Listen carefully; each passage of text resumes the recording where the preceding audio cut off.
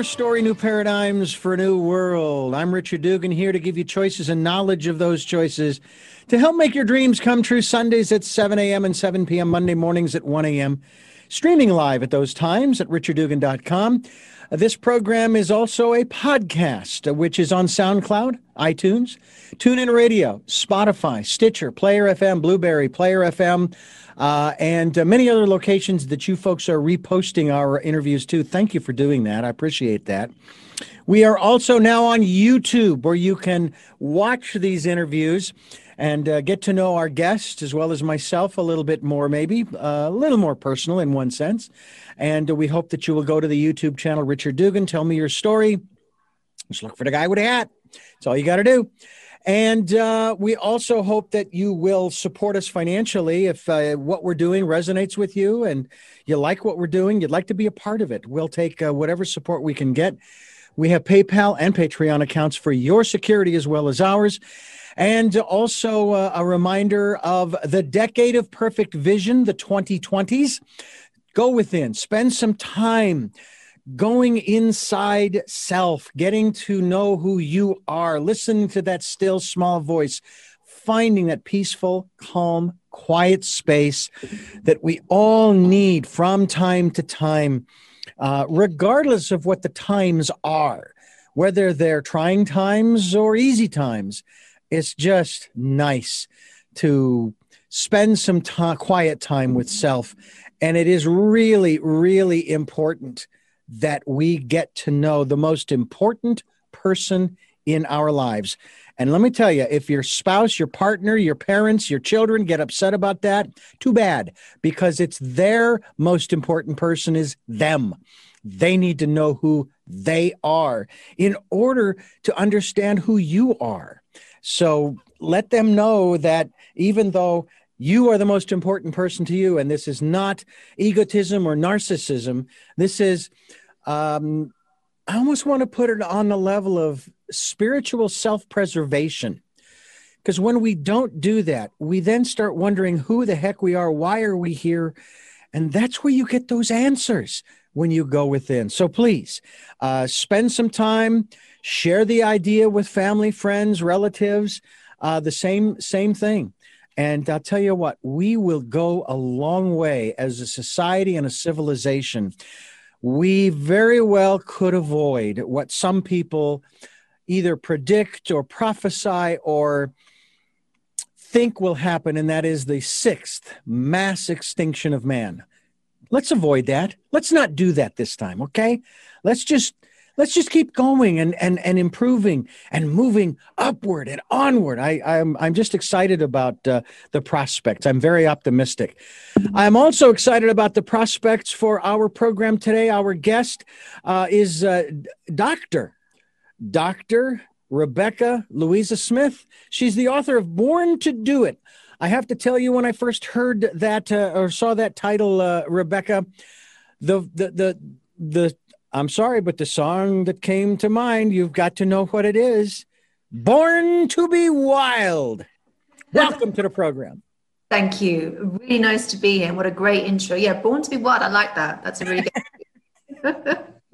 Well, the beautiful thing is that my understanding is under copyright rules and trademarks and so forth, you could have used that title as well if it were appropriate to do so. But Born to Do It, becoming the leader of a business niche, what have you, use powerful spiritual techniques probably could still apply, because in one sense, we need to be wild when it comes to sometimes living out our life's purpose, pursuing our dreams, if we want to go into business. And in a manner of speaking, I've heard it said that regardless of where you are in your life, whether you're at work or you're at home or in the park or in the store, you are in business, so to speak. I mean, that would be the term.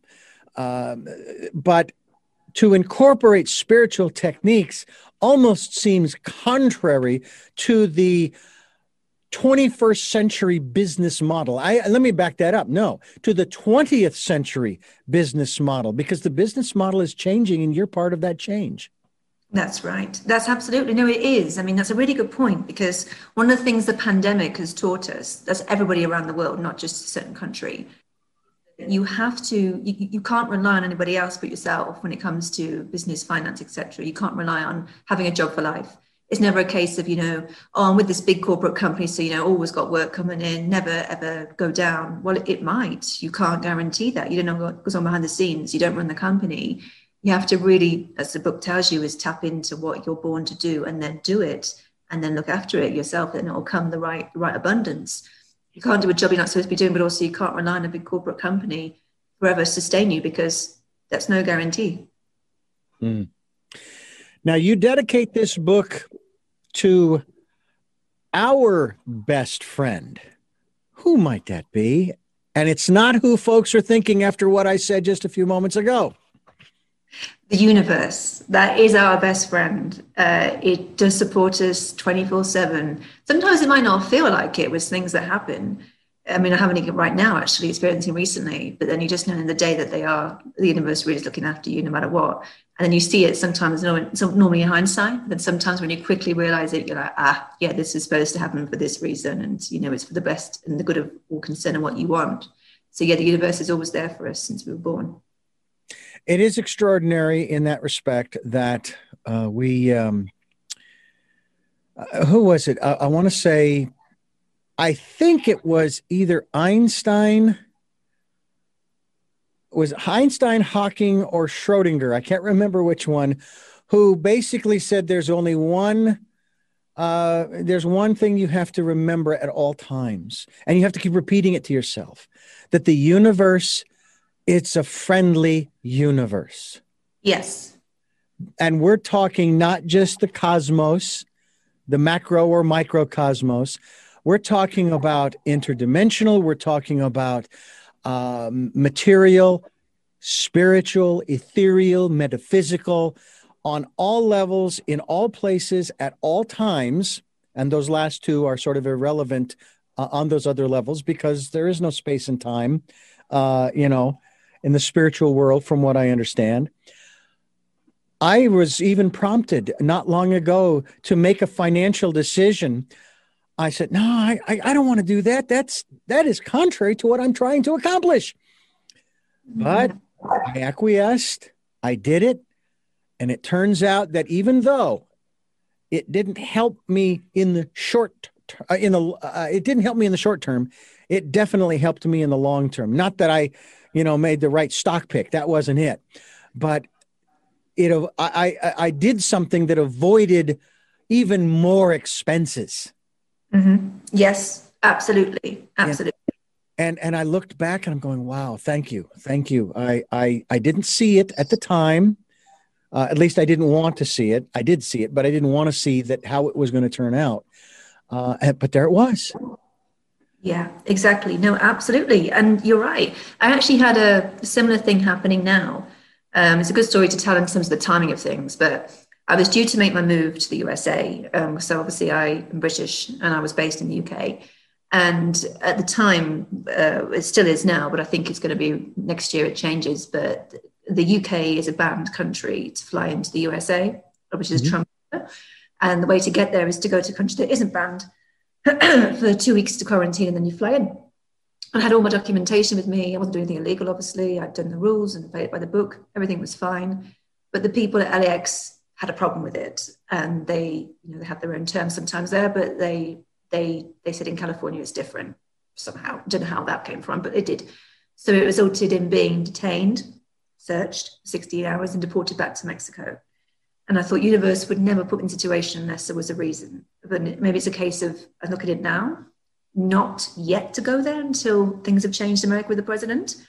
Perhaps it probably is that, and also just a bit more settled for you to get there. And now we've got a different lawyer who is really going to help to get everything, when things calm down, sorted out to get it. You'll go there at the right time. And it's made me realize how much I like Mexico, and I'm here until it does get sorted.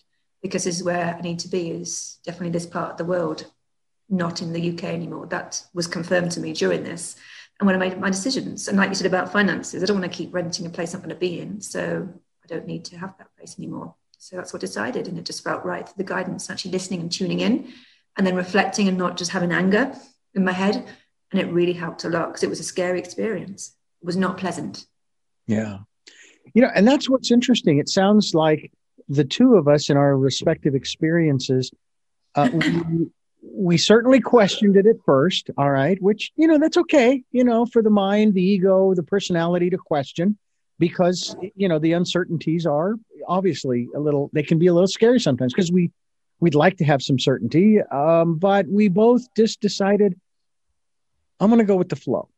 I'm just going to lay back, float on the river, and just let the current, just let it carry me. I'll do my part, I've got a little tiller. I can kind of steer in the river from side to side, from bank to bank, or stay in the center, what have you. But I'm just going to let the current carry me.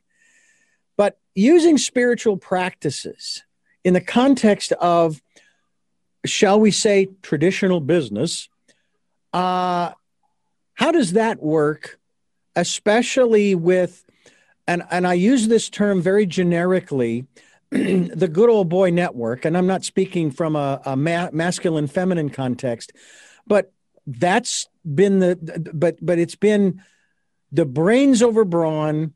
Money is power, information is power. All of these different, we'll call them patriarchal aspects of business. And now I'm speaking specifically of business, as we will, of course, and then also spread it out over the rest of our lives, the other parts of our lives. That is, intuition is not going to be part of the process. Now, you'd hear that in, say, a detective story. I had a hunch. Well, a hunch is your intuition, but they would never say intuition. They would say, I had a hunch, a gut feeling. Again, different words, same thing. Yeah. How have you seen this kind of change starting to impact, affect, and transform existing businesses? And when I say existing businesses that maybe have been around for more than 5, 10, 15, 20, 30, 50, 75, 100 years. It's one thing to put out a commercial about your product or service, and you've been around for 75 or 100 years, and it looks like they're saying, yes, we're taking on the new ideas, which are old ideas. We're really starting to get in tune with what's really going on the planet, and so on and so forth, when in fact, behind the scenes, they don't care. It's still about the bottom line. What have you seen?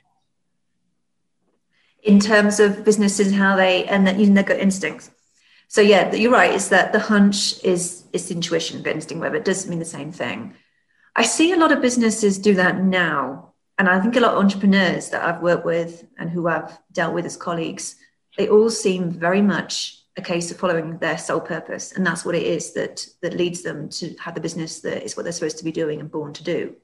And when they follow that, they then know exactly what the audience, also what their customers want. They ask them the right questions, and they then tailor make for them what they need to do and what they need to offer, because they speak to the right audience, and then the people keep coming back as return clients. So those businesses that sustain for 50, 70, 100 years is because that leader and the CEO and the founder and the one controlling it all and running the whole show with their team is listening to his sole purpose. And that is what he's born to do, him or her is born to do, which makes that company sustain longevity. And I do think about some of the companies that have been around for a very long time. And I'd like to think as you, and I want to think as you optimistically, that they've been trying to stay in touch with their customers.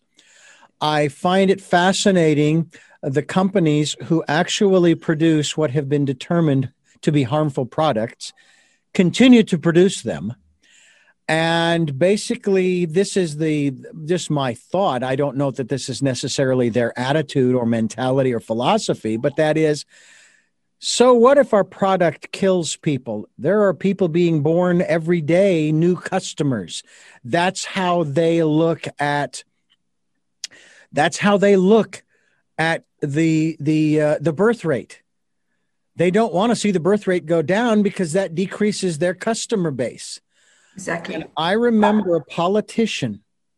I'm not going to name the politician, but this particular politician in our government basically stated during one of the first decade of the 21st century, he made the statement that, you know, we need to end abortion because our economic base is just, we need to fortify that with more people. And I'm going, you're kidding me.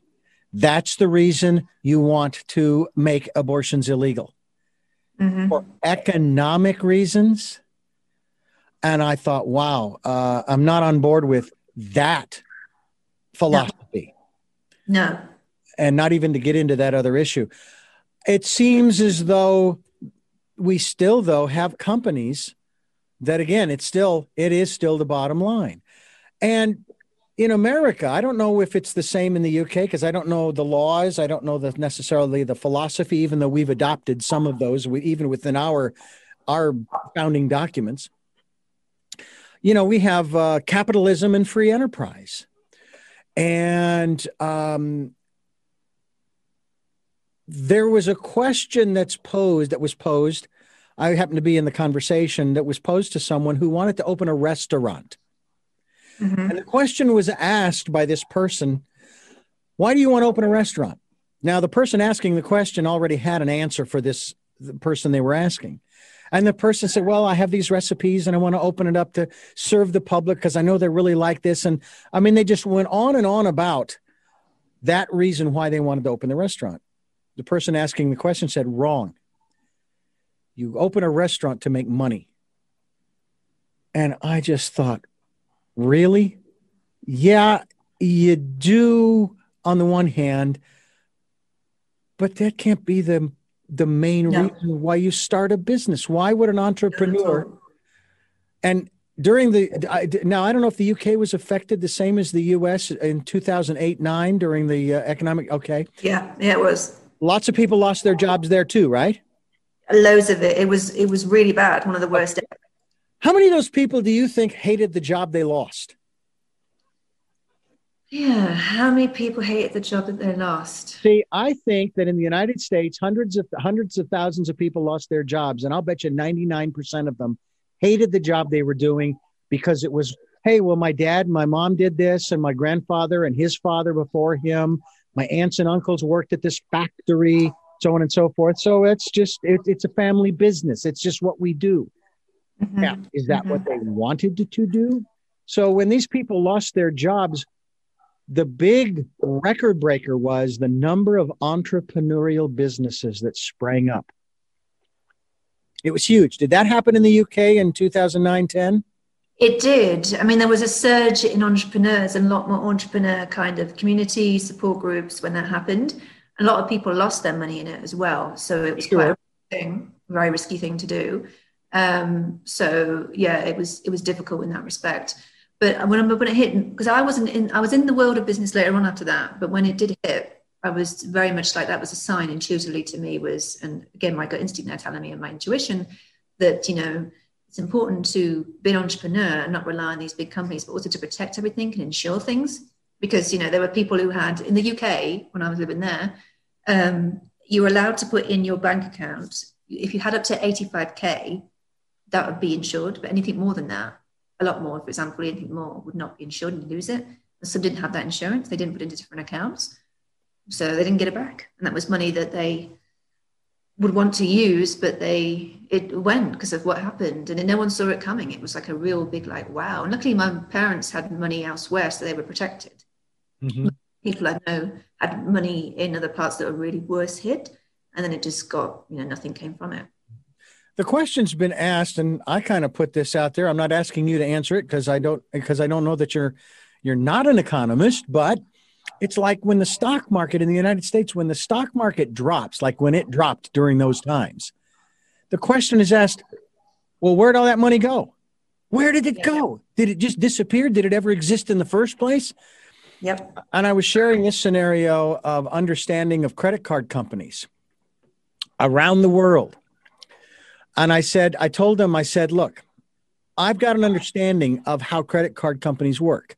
First of all, there is no vault filled with the $5,000 credit line that you have. There is no money. There's actually $0 and cents that company has that they allow you to borrow.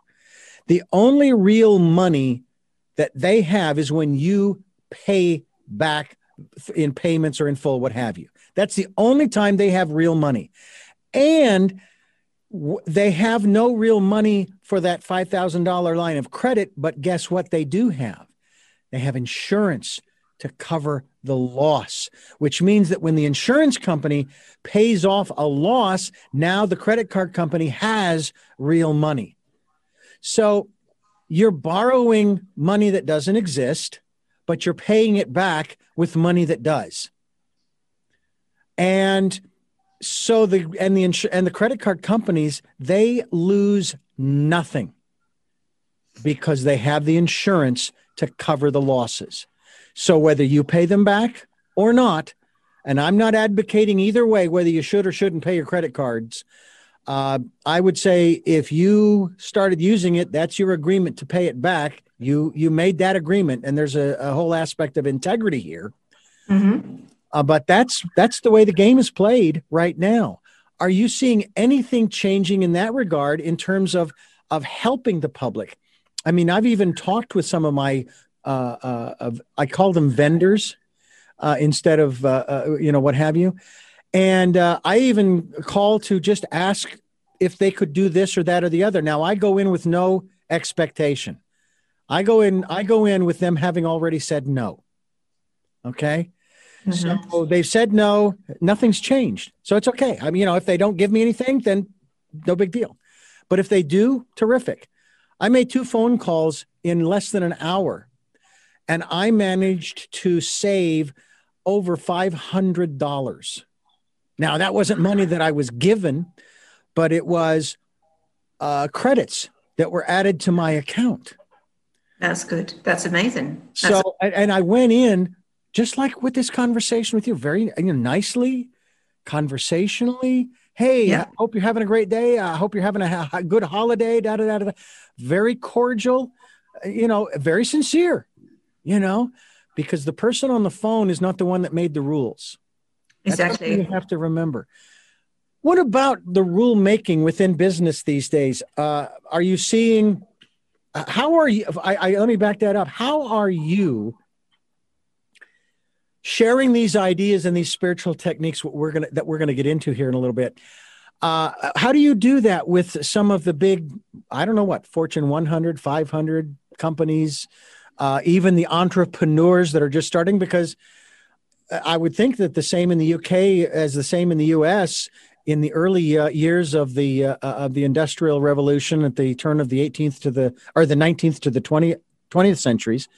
Entrepreneurs were immigrants who came to this country. They started little mom and pop shops that today are major global corporations, and so how are you sharing these ideas with the little people, if I may use that term, and big people?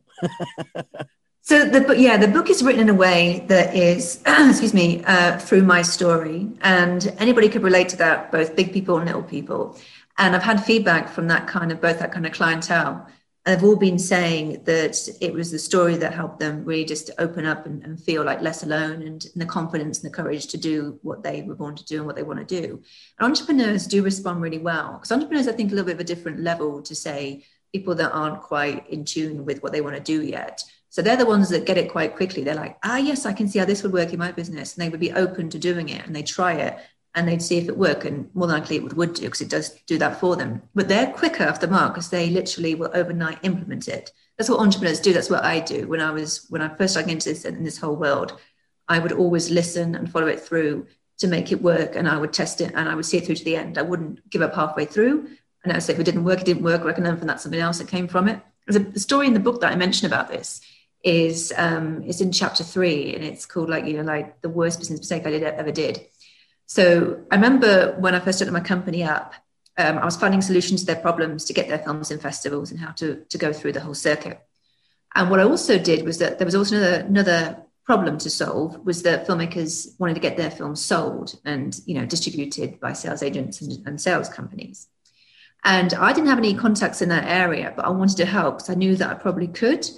And although I did do, say, 1 or 2 deals, small deals, I was out of my depth. So I tried it and I failed, but it wasn't like a massive failure, because a few years later, the solution came to that issue. So all the clients were saying to me, want to try and get a film sold after festivals? What do we do? And then I found a solution. So through me trying to do it myself the long, hard way and deviating from my sole purpose and not doing what I was born to do, I then found a company who help people get their films a sales agent. You know, they do similar thing to me, but they find sales agents, not film festivals. And I was like, wow, it's the missing piece of my business infrastructure. So then Billy and his team come on. Then when I have a client that wants to get the film sold after festivals, he does that for them because he's got all the contacts, all the knowledge, he knows about the contracts. And it's not then me doing it embarrassingly and failing. So that failure was like a massive, big, after realized it, after doing that and feeling so like a fraud, to actually, wow, now I know how to help them get someone else in and delegate that has all the contacts and the knowledge in that area that I have a different area of expertise in. So it just worked out really well. So and that's through having to go through the process and experience it and think you've not failed, you just found a different solution. It's one of the words I'm trying to eliminate from the vocabulary. The other one is success. Eliminate success and failure. Neither of them are real, because the process is about learning. Yes. Right? Yep. And one of the interesting things I'm curious about this, when you start, especially with entrepreneurs, usually major corporations, large businesses with multiple employees and so forth, pretty much has a good idea of what tools are at their disposal. Not always, but most of the time, they've got enough people around who see what they've got available, and off they go. But an entrepreneur, especially an individual, a sole proprietor, doesn't always know what tools are in their toolbox. But at the same time, they may also think that they have certain tools that they don't have yet and they need to get. Mm-hmm. How do you get them to recognize I can't think of the word I was going to use now. How do you get them to recognize what they have and what they don't have and what they need in order to grow a business that is something they love doing and that can support them, and if it is their family and what have you, as well as provide a quality product or service to their community? A good example of that is a client of mine with his candle business. So I've known him for a while, and we began working together when he said, I can't take it anymore. I'm doing this job, which I hate. I'm going 9 to 5. I dread a Sunday evening. I dread doing anything with regards to my company. I really hate it. With regards to this company, I hate it like the plague, but it pays the bills. I was like, right, you cannot live to pay the bills because that's not living life generally. And he said, well, I said to him, right, let's go deep and think about what you really want to do, and then we can work from there. So he said to me, well, I love making candles, but as a hobby. I went, well, hang on. This hobby might be your career. I mean, let's look at the candles, and they smelled divine. Like there was something else, aromatherapy oils, everything he did to work to make a candle just smelled of like a really high-end brand. I was like, there's potential here. So corner your market. So one of the things I mentioned in the book is to find your niche. So you have to make sure it's the micro niche to really excel. So his obviously niche was candles. That's a massive niche. Everybody wants a candle, but which kind of clientele, you know? So this is like for spa treatment kind of candle, you know, romantic kind of intimate restaurants locally. So I said to him, right, so what you need is a team to do like Instagram feed and Instagram shop, and then to reach out to local businesses to build up your client base. And that's what happened. So now what he does full time is the candle business. So the candle business takes up all his time. He's got people working for him that deliver to local shops, local restaurants, to individuals. His Instagram shop does really well for locals. Does it all over the world, from being just based in Berkshire in UK to now global. It's a really big enterprise, which I'm very proud of. And that other job he did is literally gone. It went from going to part-time to now nothing, because the candle job takes up all his time, which it should do, because it's what he's doing and what he's born to do. Mm-hmm. And he looked so much healthier. Like, he looked grey in the skin, baggy eyes, doing 12-hour days of just pushing around papers in an office that wasn't doing anything for his mind, body, soul, spirit, the whole lot, and losing creativity. It was the candles that gave him that hope. And then he just, after doing that, he realized, I didn't know I could do this full time. So thank you for helping me understand what I'm supposed to be doing. And I'm just doing what I want to do. And he's making me part now to get lots of free candles, which is good.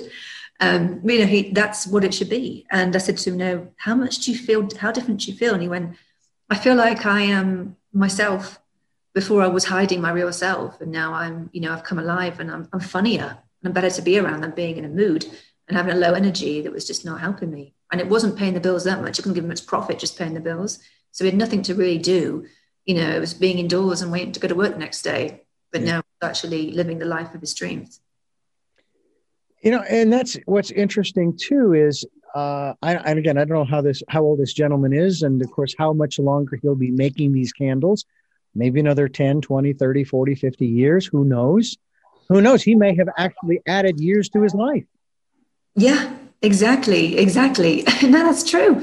I mean, yeah, because he looked older, and I was like, well, you can't look like this all the time. So that is you can't live life in terms of looking older. I mean, you're 28, and you look 15 years older because the job's draining you. But now he looks so much younger. Even just like when he gets up in the morning, he's got the urge and the drive. He's drawn to doing that, which he should do when you're trying to tap into your soul purpose. So it's amazing to see that. It really is. It's actually a breath of fresh air for me and all else involved.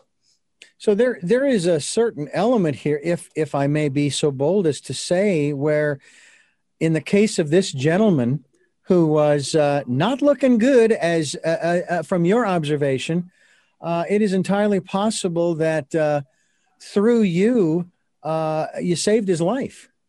Yeah. Yes. You're right. In a way, he was literally saying that, you saved my life. Yeah. I couldn't see him in that spot anymore. And I was determined, because I knew I had these tools when I wrote the book to do that. And then the book all came about not through him, but just through people reading my story and, saying you need to really write this, and people to work with you for your Festival Doctor company for film industry, but also for you to work one-to-one, because you can really help them here. And I was just so happy for him. And it made me feel good that he was living his dream and his life purpose and doing what he should do. So it just feels it feels like lifesaver is one thing, but also just seeing him, I think it's like giving birth to him in a way, isn't it? Because it's like he's now the person he was born to be. It is, born to do it. That's what it is. With the soul purpose, that is what you're put on this earth to do. And it was there when you were born. You just have to tap into it. But it isn't the easiest thing to tap into. I mentioned it in the book, but it's not easy because it's not something you actually look for consciously. It's more something that it just happens. Like to me, it just happened to me without asking the universe for it. But the universe was putting me in the right direction then, and it knew that I was of good intention to do it. So I'll give you the story now as well on that topic of the birth thing. So I was studying for my PhD in Aberystwyth in Wales, University of Wales in UK. And I thought that's what I should be doing, is the world of academia, because people said I should. But it wasn't what I wanted, which I found out later. So when I got asked to co-produce a festival called the Abertoir Horror Festival, I was very excited for something else to do, because I was writing every day in my home and not really doing, it's not a particularly very social thing, a PhD, but it is with the people at night for fun. But generally it's one-to-one, it's quite intense.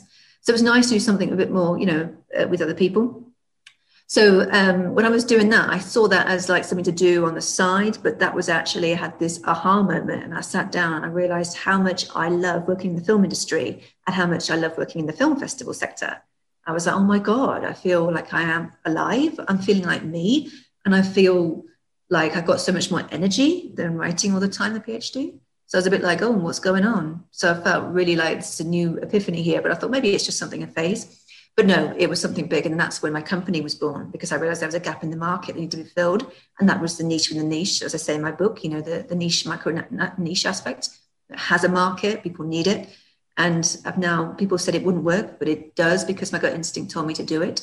Something I did as well was that I had to move to London because I couldn't get it started up in Wales, but to not go for any film industry. So then I took myself to London And people said, "Oh, big place, big city." I mean, it is, but I mean, I had my gut instinct said you have to go there to do it properly, to launch it, and that's what I had to do. So since day one, I've done that. Worked hard ever since. Dr. Rebecca Louisa Smith is our guest here on the program. We're talking about Born to Do It. We're going to get into that as well. We certainly hope that you will go to her website. If I am correct, RebeccaLouisaSmith.com. That's correct. All right. I have my copy. Do you have yours, folks?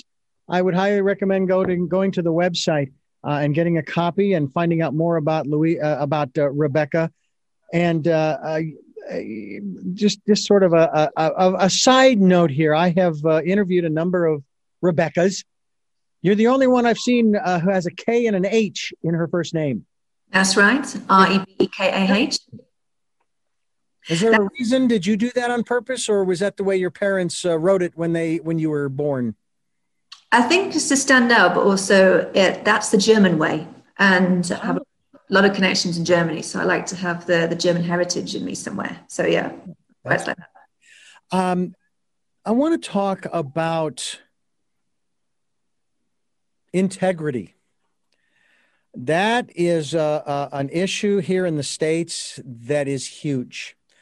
First of all, I am not a fan of some of the television programs, and we're watching this one British program. Okay, now if I can remember the name of it. Oh my goodness. It's on Amazon Prime. It is about a police officer. He actually ends up being an undercover officer, but he's a police officer from London. He moves his family to Canada, to a small town, and their son is killed in a shooting. They were trying to kill him, the police officer, and they end up killing his son, his 5-year-old boy. And of course, the whole story actually started back in London when this police officer, who was undercover for 10 years, apparently, did something to some group of the mob, and and the story goes, and the drama is there and everything.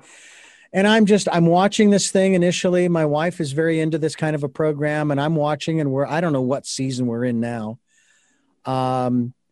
And I just sit here and I just cringe, and I just think, yeah, because at every turn, people are making decisions that just make the situation worse. Now, I realize it's television.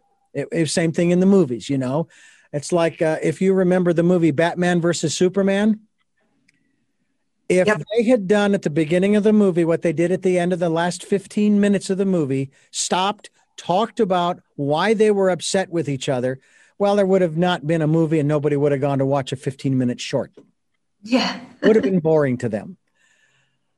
But business tends, the stereotype of corporations primarily is that they make decisions for the bottom line. They don't care about the public. For example, an oil company, which is part of this particular program, the corporation, the corporate heads, they don't care about what they're doing.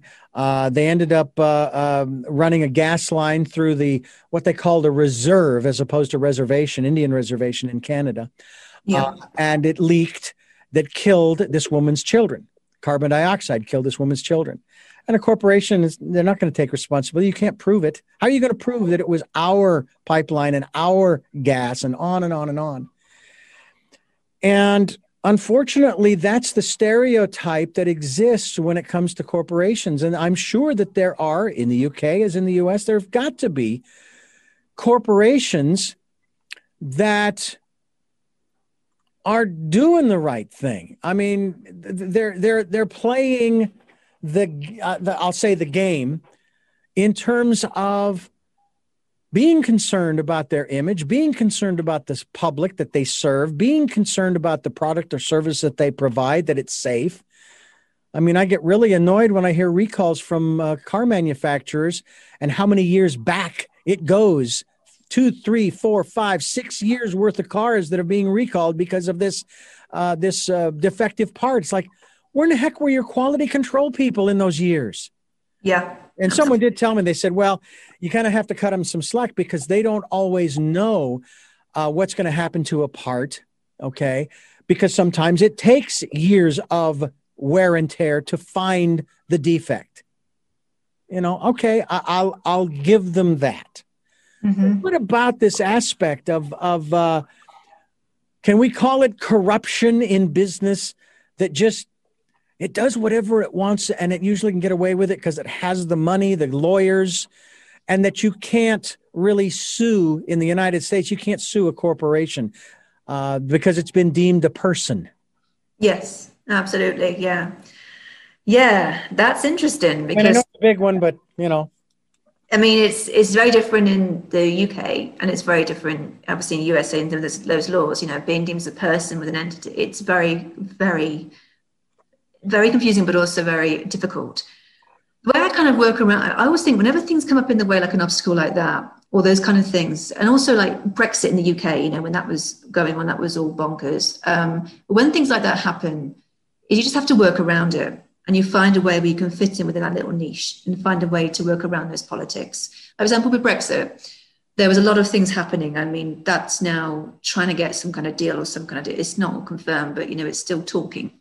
But there was a lot of problems. There's this whole thing where it was back in like the middle of the whole discussions where someone said it's going to be really hard to import fruit from Spain or France because it's not going to be part of Europe. We're not part of Europe.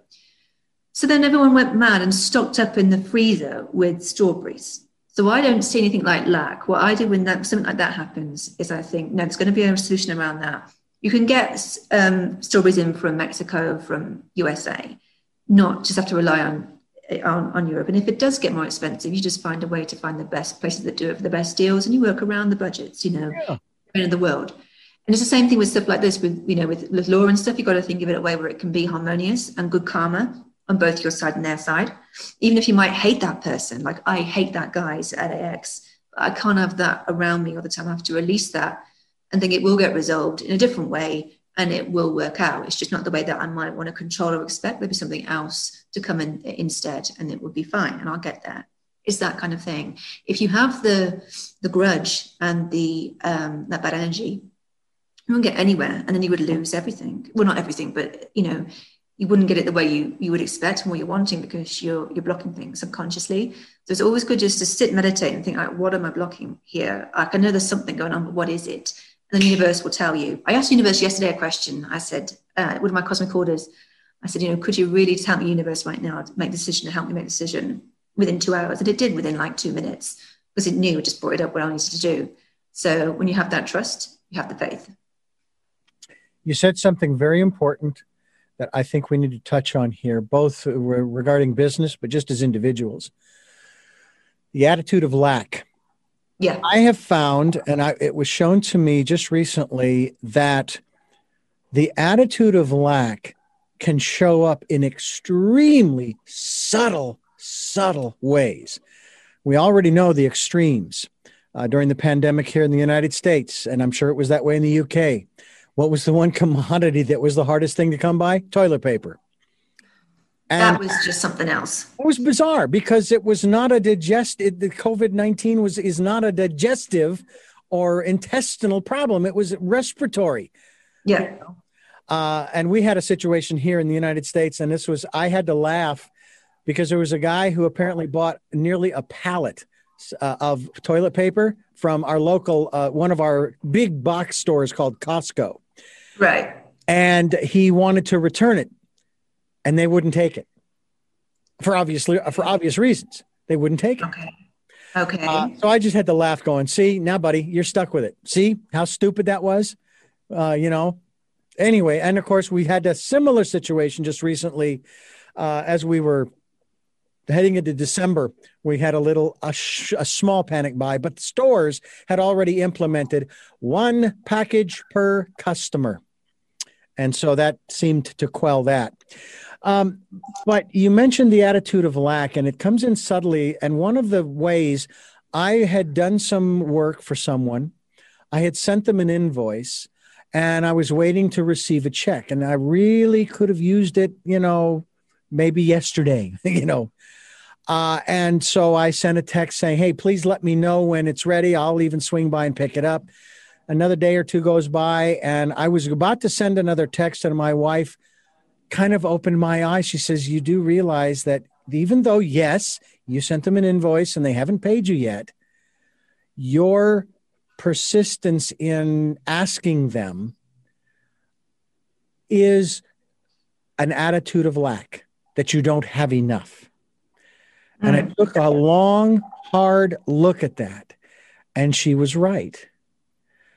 That I already did what the individual and I had agreed upon. I'd done the work, and then I'd submitted an invoice, period. And I communicate with this person at least once a week to produce additional programming. Mm-hmm. So it wasn't like they had forgotten. They knew. They had the invoice. So it was nothing more than my impatience than anything else. Yeah. So now, and most of the times I'm not that way, but for some reason, and maybe it was to raise that in my mind, that this whole attitude of lack is a very subtle thing. Businesses, especially sole proprietorships or small companies, entrepreneurial ventures, can get into that attitude. Yes, there are bills to pay. Yes, you've got to have customers. And I know restaurants, especially these days, hospitality industry these days, they are hurting like crazy, and they're trying to find ways of surviving. I don't know how many restaurants and so forth have shut down in the UK. We've had thousands. Yeah, absolutely. I mean, they can't sustain. I mean, yeah. I did wonder, looking at the entrepreneurial side of things, I read an article of people who managed to, find other business ideas during the pandemic, and they did manage to get a thriving business, which I thought were wonderful stories, and I really enjoyed reading them. But some of them did say, who didn't think outside the box, and this is what one of my things in my book says, is, is to really be that, be that laser focused aspect of your niche. So for example, with me, I work in the film industry, but the area I work in is film distribution, and that micro laser part of that is film festival distribution. So for example, some clients of mine who have restaurants as well closed because they couldn't survive on just doing takeout. Because obviously this restaurant I was just referring to now, you would have to book in advance, like a 10K table, exclusive VIP and champagne. Can't do that takeaway. They did manage to, obviously they did do loads of takeaways, but very different figures compared to an actual open restaurant. Mm-hmm. And I mean, it's still open, but they're going to have to make some big changes because of what's happened. It has an effect on all restaurants. Sure. The hospitality industry. But it is that case of you've got to think outside the box again, as you were saying earlier when we first spoke in discussion. You've got to then find a way that, what do the people need right now during the lockdown? How can you help? And what are the best prices? You've got to do it very creatively. I know that a lot of companies, restaurants and so forth, they've done that. There's a part of me that wants to get rid of the box. You want to think outside of it. Let's just get rid of the box altogether. Okay. Yeah. But the thing that I thought of, and I've shared this many, many times on this program, when all of this started back for us in March, specifically of 2020, all I thought was the opportunities that lay ahead of us that we don't even know exist. And many people took advantage of them. But many people, as you have just described, they could not get their heads out of the box because, well, no, this is the way it's done, and this is what we planned on, and so forth. And not like rules are made to be changed or broken, but plans are made to be changed. You make a plan. Some people say, yeah, we plan, humans plan, and God laughs. But actually, we plan, but plans need to be flexible. And in this world of uncertainty, and again, there are no certain times. I learned not too long ago from one of my other guests that, yes, we do live in uncertain times 100% of the time. Yes, it's absolutely. It's the degree of uncertainty that we're talking about.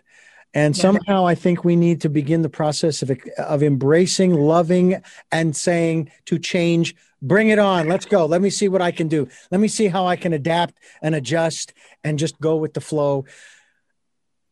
Going within and trusting that intuition, would you say, is that the key more than anything else to learning how to go with the flow, to become part of the process and stop controlling the process?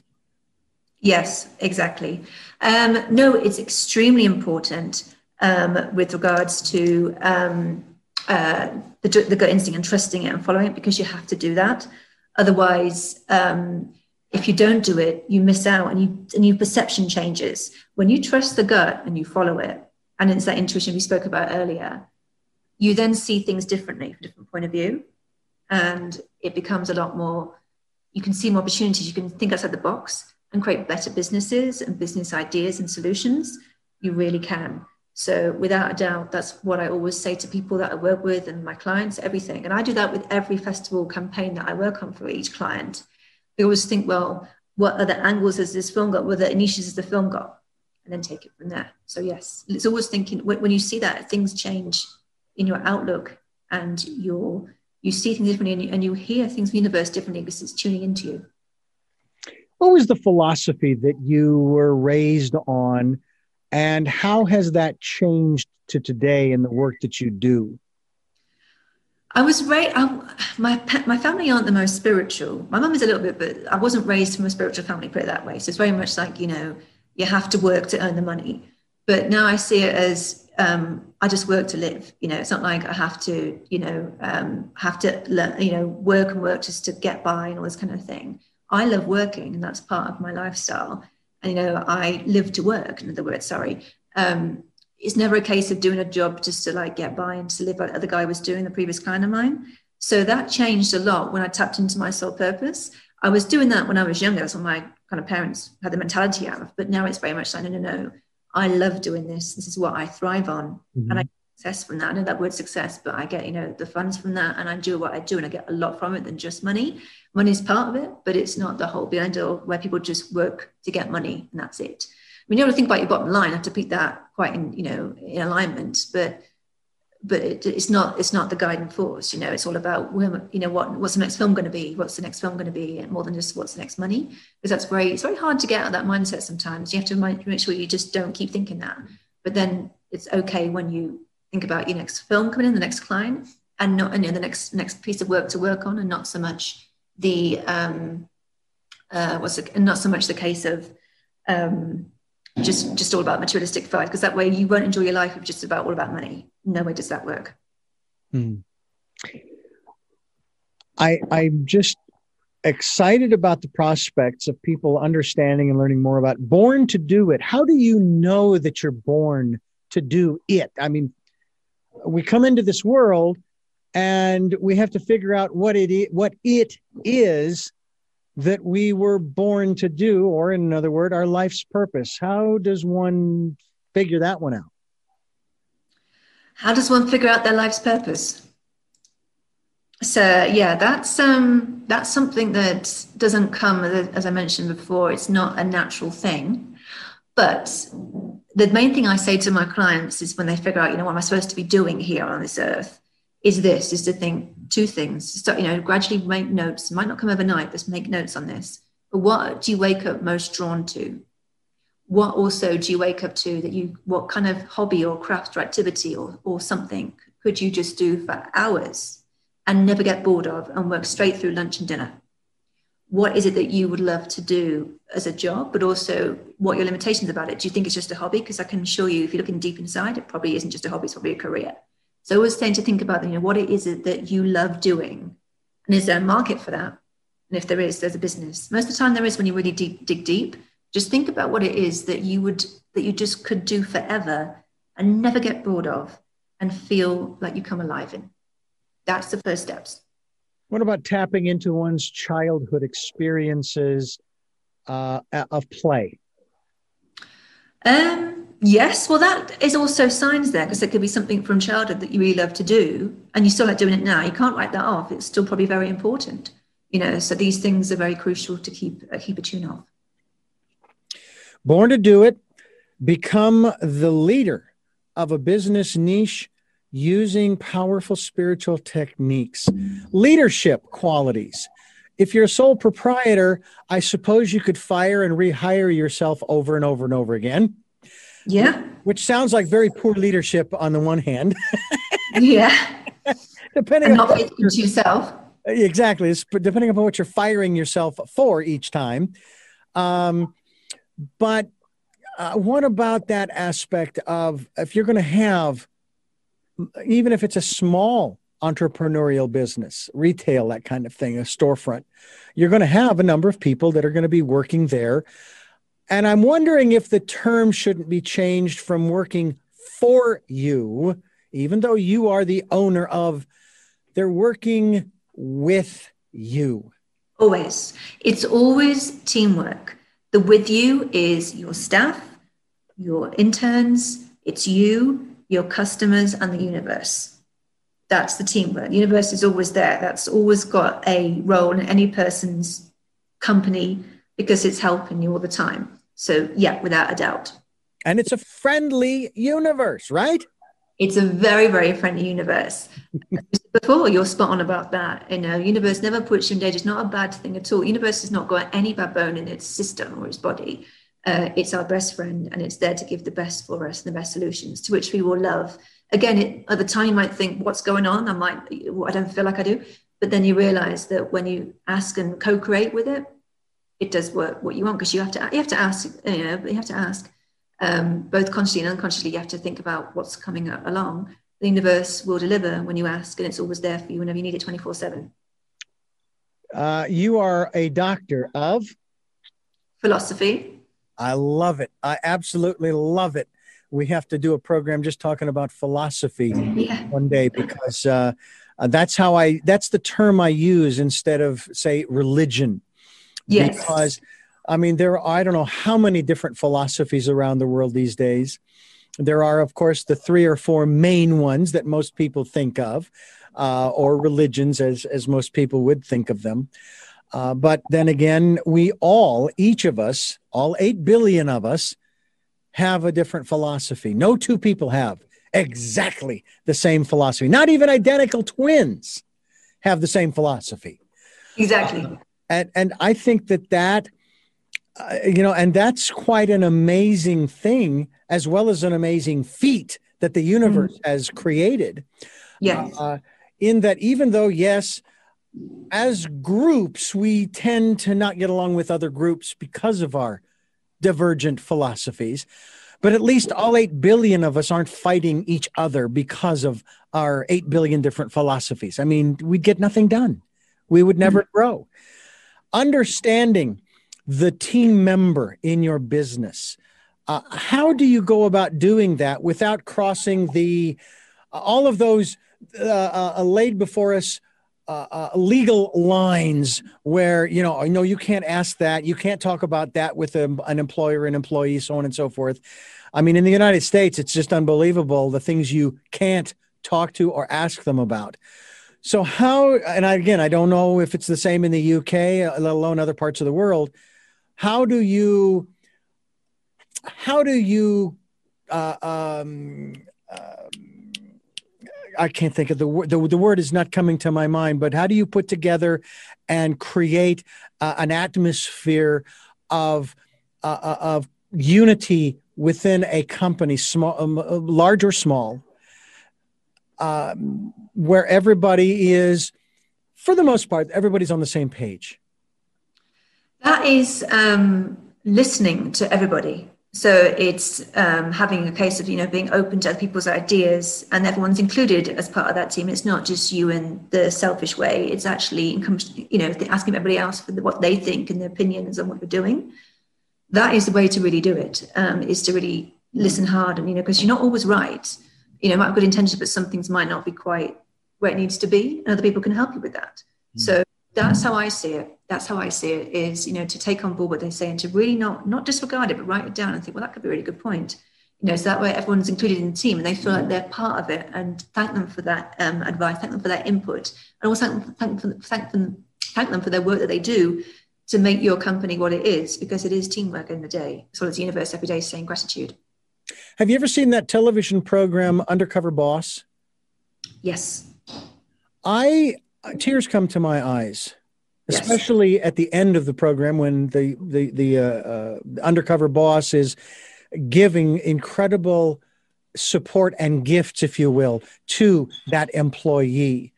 And I'm thinking, why can't all companies, do this?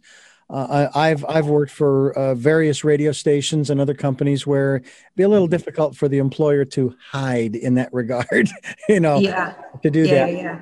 But at the same time, I'm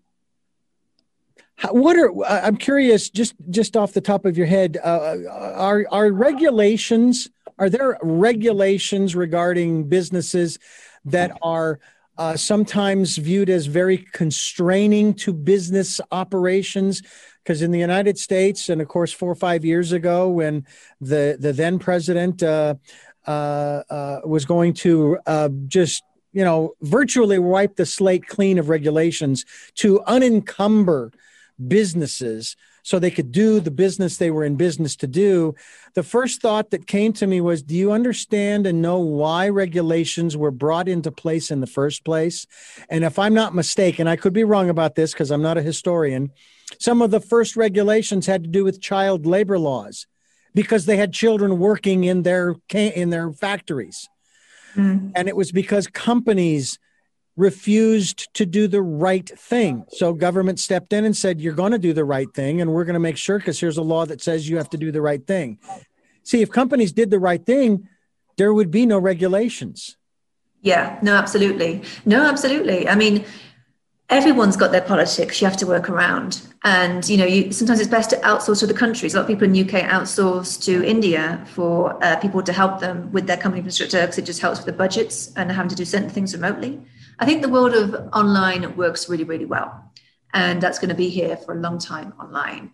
And I think festivals have seen how great online is and everyone's seen the benefits. I mean, I'm thinking of it now, how great it is here. So it's certainly a very, very advantageous thing without a doubt. So I think it's fine. Just again, there is no limits. Sometimes you might feel there is, but there isn't any limits really. Yeah. You can run everything. I've always believed there's always a workaround. And when Absolutely. I say that, I say there's always a workaround. And if there are regulations, there's workarounds, the regulations that are legal. Okay. There are other ways of doing things that they won't let you do going from point A to point B. Sometimes you'll have to go to point J and K and L to get back to point B. But it is possible. It just depends upon your level of creativity. Yep. Absolutely. Absolutely. That's what it is. It's mentioned before. It's that being a creative entrepreneur, a creative business owner is crucial, not just now, but more so now. But then I think it's also a good thing because it really gives you that kick to really think outside the box and get more creative and get really excited about what you do and how you can solve different problems. Because obviously problems have changed now. It's all about with the business, it's about solving someone's problem. And, what I do is obviously solve the problems to get the film to festival. But now we've got other problems with COVID. It's more different sets of problems have come out from this, with the normal ones being there already. So there's more to do, but also more to ask. And more to solve, which is great. Well, we encourage people to continue to not only think outside the box, as we've been using that term, but also go within to get the answers that you need. And again, you're going to the only answers you're going to get are the answers for you. You're not going to get answers for somebody else. They have to go inside that booth, so to speak. For some reason, the voting booth came into mind, but you're the only one who can get answers for you. You don't get answers for someone else. And that's real important. Now, a medium or an intuitive, they may be picking up on what you're thinking or feeling. That's a whole different scenario there. But from my perspective, they don't give you anything. They only confirm what you already know. That's how I view that. They only confirm what you already know. So keeping that in mind, Born to Do It is the title of the book, Doctor of Philosophy. We are going to have you back to talk about that. We did a whole year-long series, one a month in 2014 on mythology. And I thought that was an amazing series of conversations. I feel as though I don't have a PhD in anything, that I got my PhD to some degree in philosophy, because I learned about these different aspects of mythology. But I learned that we could go on and on forever about mythology and the various types of myth. I didn't even know there was the mythology of war. I knew about sports and video games and science fiction and on and on. I never even considered the myths regarding war. Yeah. Yeah, no, absolutely. Absolutely. Without a doubt. So yeah, you're spot on. I'd love to come back and talk about that. It's one of my favorite things to talk about, as well as my book and my passion. So yeah. Fantastic. We'll touch base on that as we move forward. The title of the book, once again, folks, is Born to Do It. The author is Dr. Rebecca Louisa Smith, and you want to go to her website, which we will be linked to, Rebecca, so that people can continue their evolutionary process and education and so forth. Find out more about you, maybe even get in touch with you. Becoming the leader of a business niche using powerful spiritual techniques, which I'm going to leave to our guests, our host. Let me try that one again, to leave to our listeners to pursue. By the way, I found it rather interesting, and I'm not going to lose the page here. Chapter 2, how to find your niche. That's a kind of along the lines of, finding your born to do it. But in the book, I found this. I do not know why. Wow. That was put in my book. Folks, what I'm showing Rebecca is a Pokemon card. Wow. Any ideas? I would have to say no, but it must be there for a reason. So, well, I will read the backside of it as well, but I may have to contact a PR firm and say, I found a Pokemon card in the book that you sent me. Can you tell me why? Yeah. There are no accidents. There are no coincidences. However, Rebecca, there are coincidences. Yes. Okay. So I want to thank you so much for being with us here on the program.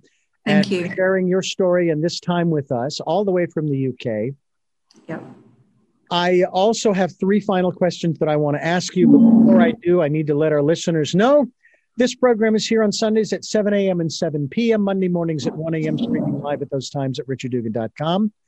The podcasts are on SoundCloud, iTunes, TuneIn Radio, Spotify, Stitcher, Player FM, Blueberry, and many other locations you are reposting.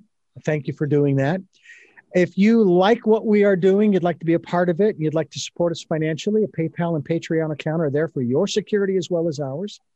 And we also encourage you to participate in the Decade of Perfect Vision, the 2020s. And also go to RebeccaLouisaSmith.com to find out more about the work that she is doing. Born to Do It is the title of the book.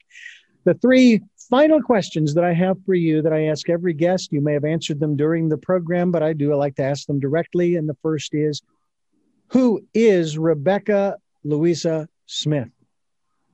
Who am I? That's a really nice question. So I am a film festival, I am a film festival strategist, and I help my clients get their films seen in festivals around the world so they can win awards, get into the right festivals, recognition, and get their films seen by audiences around the world. And I'm a massive fan of spirituality. I lived my whole life around spirituality, and me and the universe are a great team, and I'm very grateful for the divine guidance that they give me. That's the kind of answer to that one. What is it that you hope to or want to achieve through the work that you are doing now?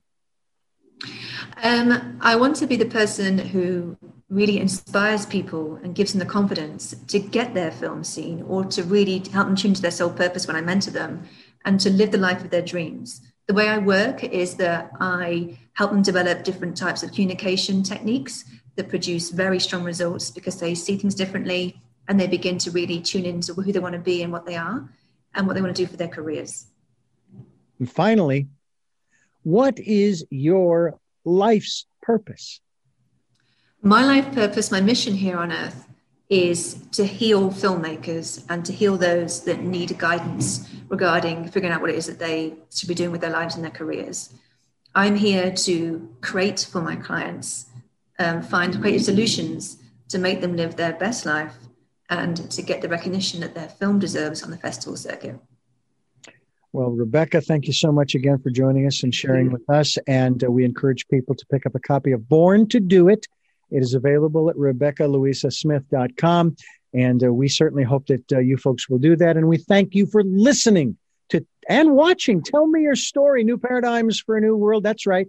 We are on YouTube as well. Go to Richard Dugan, Tell Me Your Story on YouTube to watch these interviews as well. And until our next broadcast, podcast, videocast, love to lol.